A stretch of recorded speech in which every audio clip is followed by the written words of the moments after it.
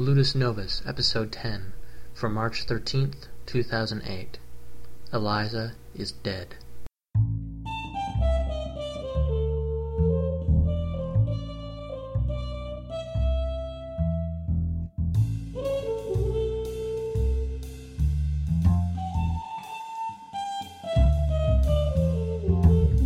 I'm fortune stranger, knife in a mirror, changeable weather when it's seed in time.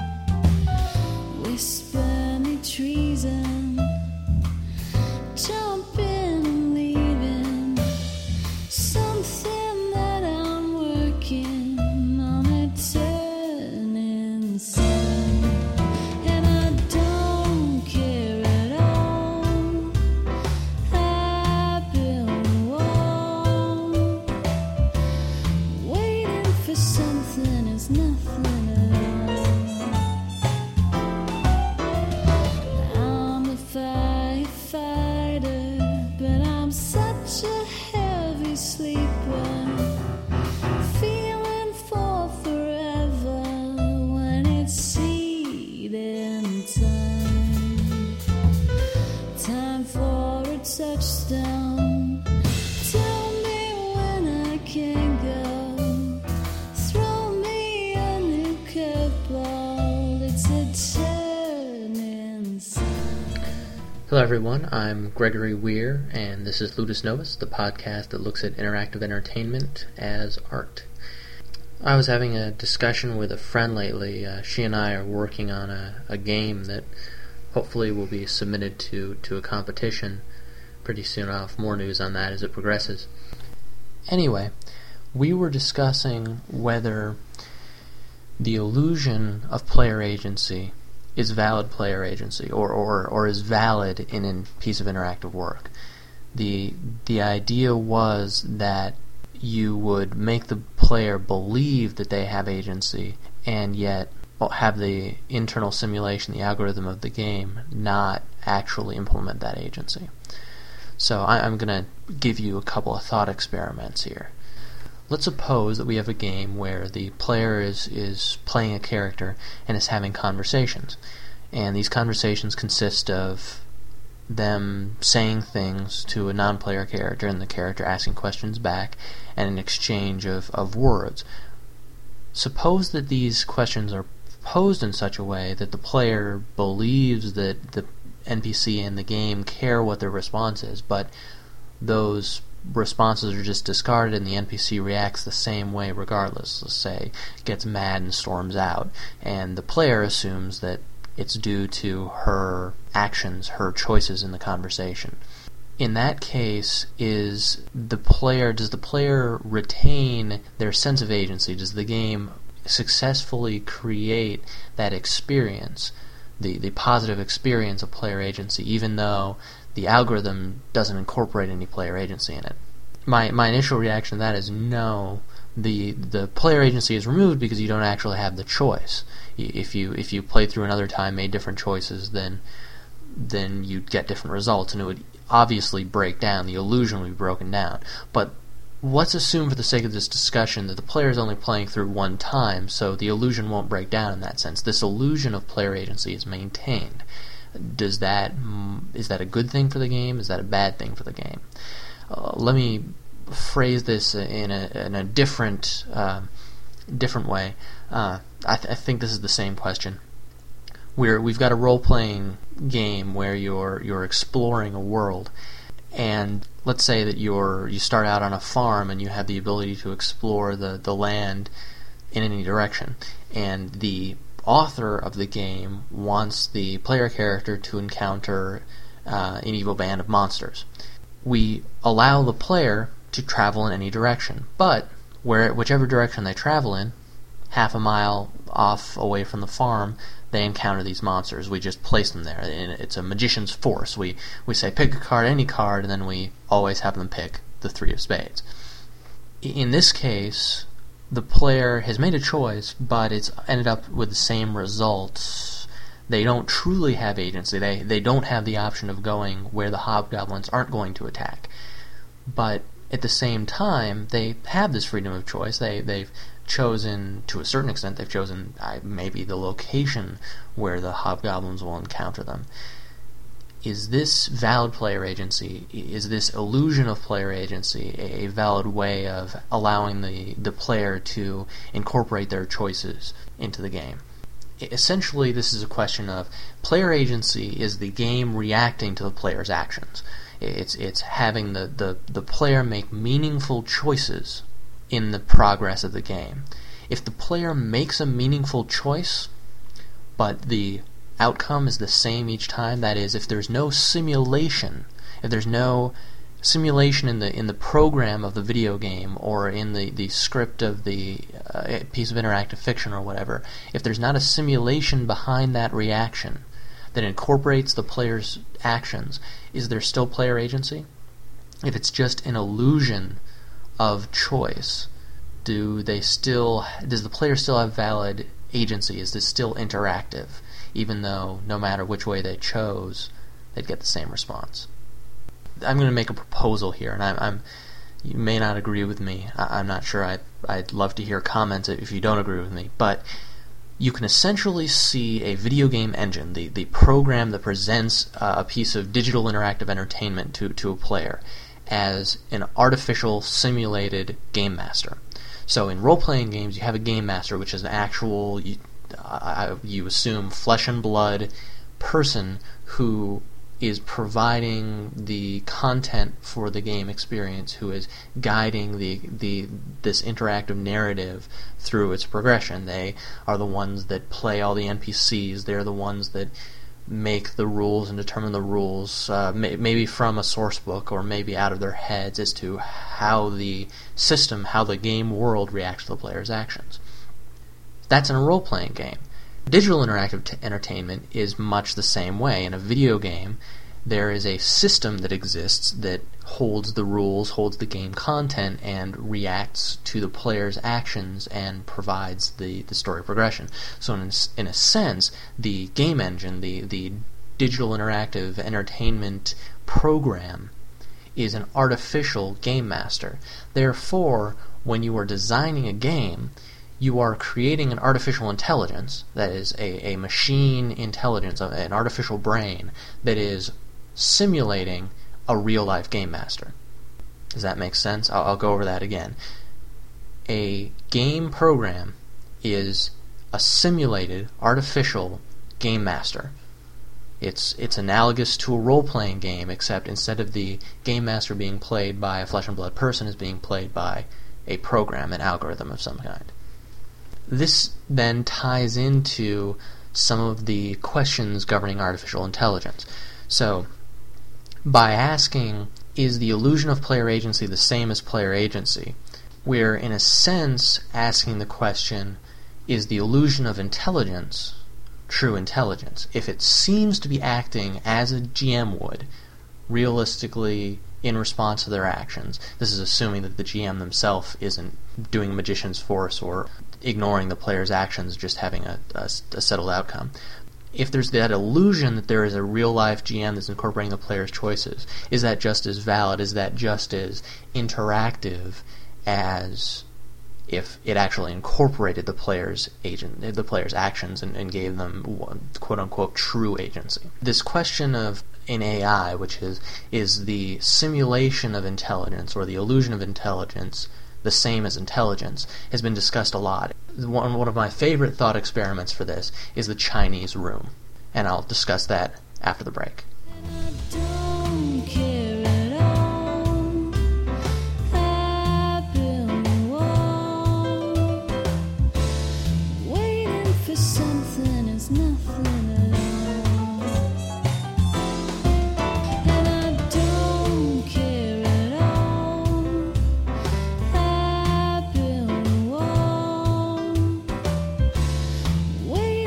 Something is nothing at all.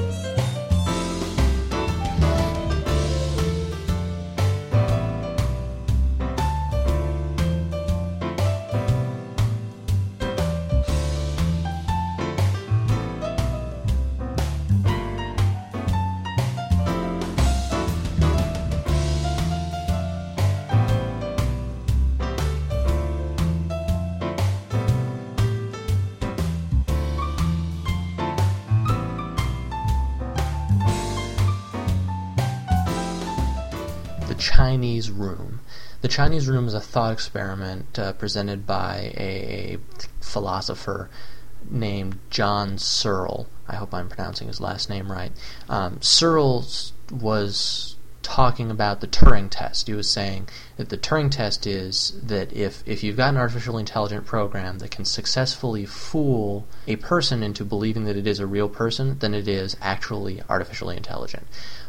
Searle claimed that this wasn't the case. He claimed that a simulation of intelligence, no matter how realistic, is still a simulation, and therefore the machine is not actually thinking.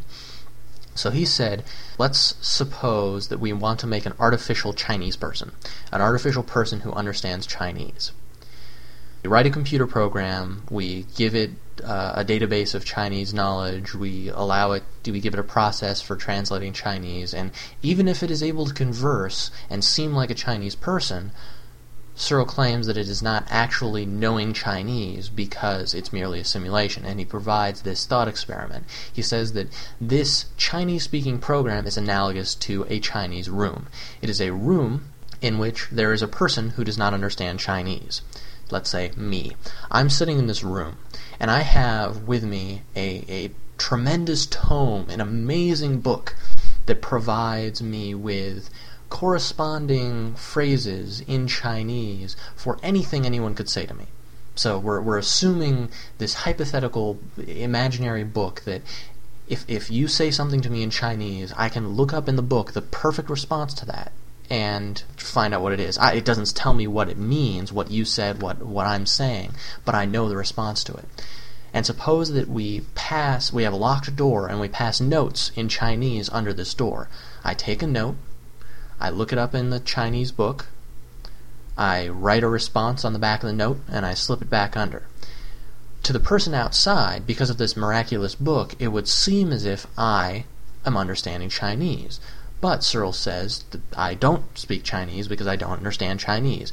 So even though this is a perfect simulation of a Chinese speaker, it still isn't real because it's a simulation. It's not real Chinese thought. It's not real Chinese speech. There are all sorts of retorts to this. I think this is poppycock myself. Poppycock is such a good word. I think it's nonsense. I accept that the typical argument that yes, the person cannot speak Chinese any more than a CPU, a microchip, can think.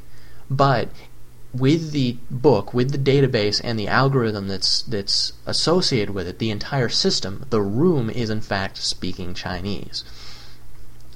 So we were presented with this in a similar situation.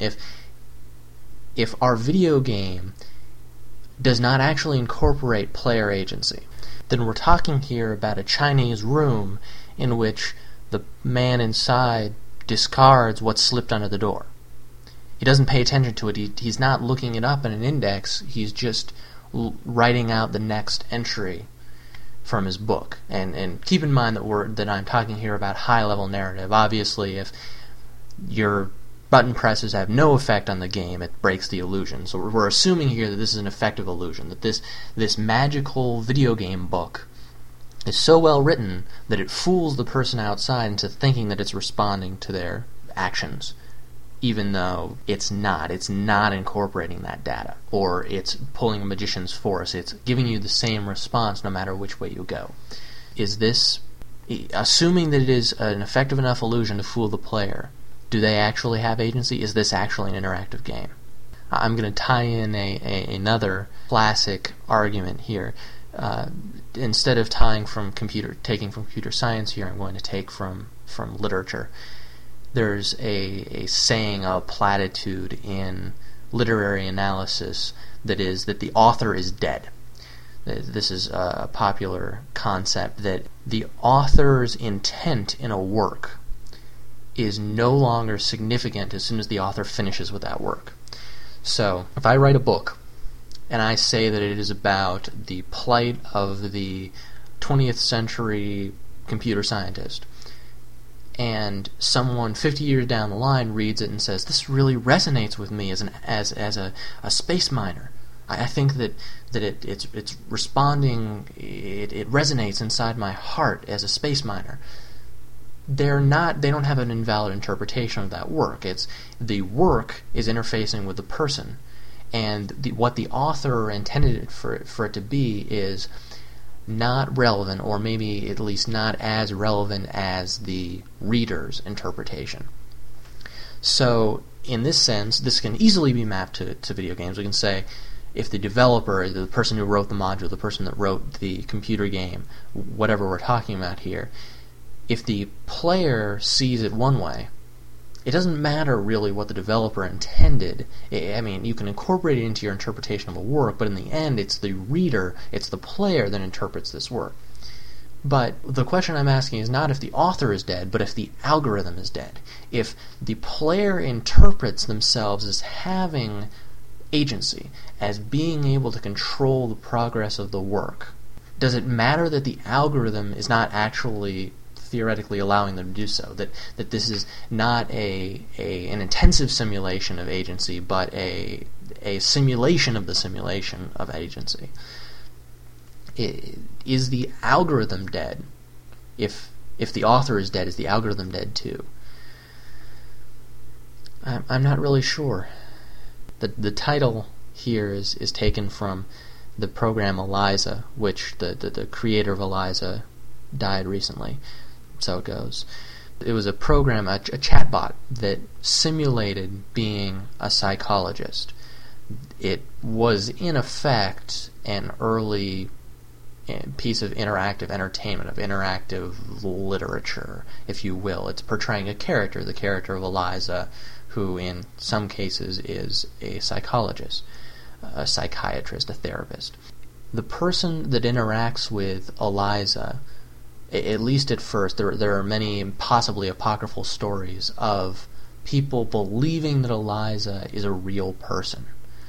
Although in reality, all that ELIZA was doing was performing simple text transforms.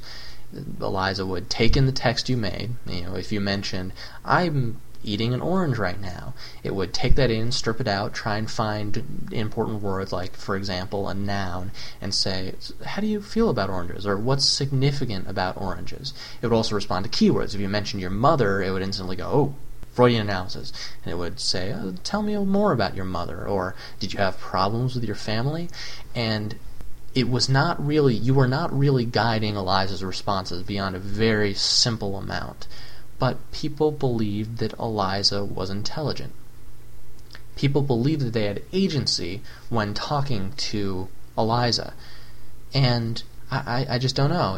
If the author is dead, and if the algorithm is dead, it may be that ELIZA was truly interactive. I mean, if the player thinks that they have choice, that they have control, and if that illusion is not shattered by a second playthrough or by something that the game gives away, I'm not sure that they're wrong. I think that might still qualify as interactive work. ELIZA, even though it's only interactive in the simplest sense of the word, if you look at the simulation, if you look at the algorithm, I think that because it gives, or because it at least gave at one point, that actual experience of interaction, of control by the player, by the converser, I don't know that you can rightfully say that it's not truly interactive. Well, I'd like to hear what you think. If you've got a comment on this, I'd really appreciate it if you would leave a comment on the blog at ludusnovus.net. I'd like hearing from you, and hopefully I'll continue doing these podcasts decently regularly. We'll see how my schedule holds up. Ludus Novus is available under a Creative Commons Attribution Non-Commercial 3.0 license. The music for this episode is The Acorns, Seeding Time in the Oak Room by Love Shadow, and is also available under a Creative Commons Attribution Non-Commercial 3.0 license. See you around.